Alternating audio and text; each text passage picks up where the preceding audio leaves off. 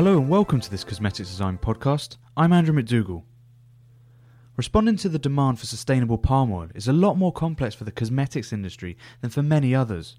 Palm oil and its derivatives are present in about 70% of cosmetic and personal care products, and the global demand has fueled unsustainable growth of the palm industry over the past decade. At the recent in-cosmetics show in Milan, I caught up with Bob Norman, who is the general manager at GreenPalm, which is an official body for the online trading of certificates of palm oil. We discussed the global demand, and Bob explained the problems these pressures have on the cosmetics industry. Now, to get the fractions of palm oil, you have to find a home for the equal and opposite fraction, and that's inherent problem of finding a sustainable home for those, or a sustainable demand market for those fractions. Also, adding to the complexity of creating those fractions in the first instance, it includes more cost, which in current mainstream markets is not one that can be covered. So that the take-up of sustainable palm oil is in a physical form is going to hit a barrier straight away before it even gets a chance to get up on its feet and start walking, which is where GreenPalm offers a solution to those manufacturers and retailers and brand owners. It is an option to offset their palm oil consumption and in all the derivatives with the form of purchasing certificates. And those certificates are introduced onto the trading platform by RSPO certified growers. So the manufacturers and retailers who buy certificates are directly supporting those RSPO growers.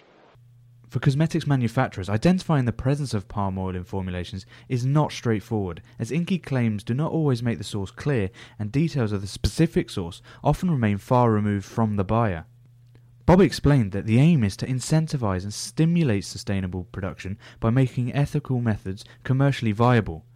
As for his advice on what next for the industry, here's what he had to say. My advice is to look at your supply chain options, look at how they relate to your own personal businesses, which is the best options for you, but my best advice is choose at least one of them. The suppliers and the producers have already started doing their bit.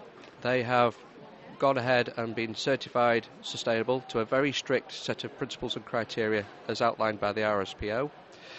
They've invested an awful lot of time, effort and money creating these sustainable mills, and at the current time there is now, if you total all the mills certified, there's 3.8 million tonnes will be produced during the course of this year. I would venture that the demand market is nowhere near 3.8 million tonnes for a calendar year. So what I would urge people to do is that we are interested in sustainability. Sustainability is going to be key for the world, for palm oil, for the planet going forward. So rather than looking at perhaps reformulating palm oil out of products, which is an option, I would suggest that they support a sustainable approach, because reformatting palm oil out of the products lends itself to other complications.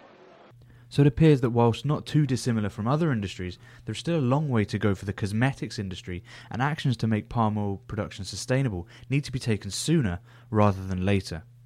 This is Andrew McDougall for Cosmetics Design.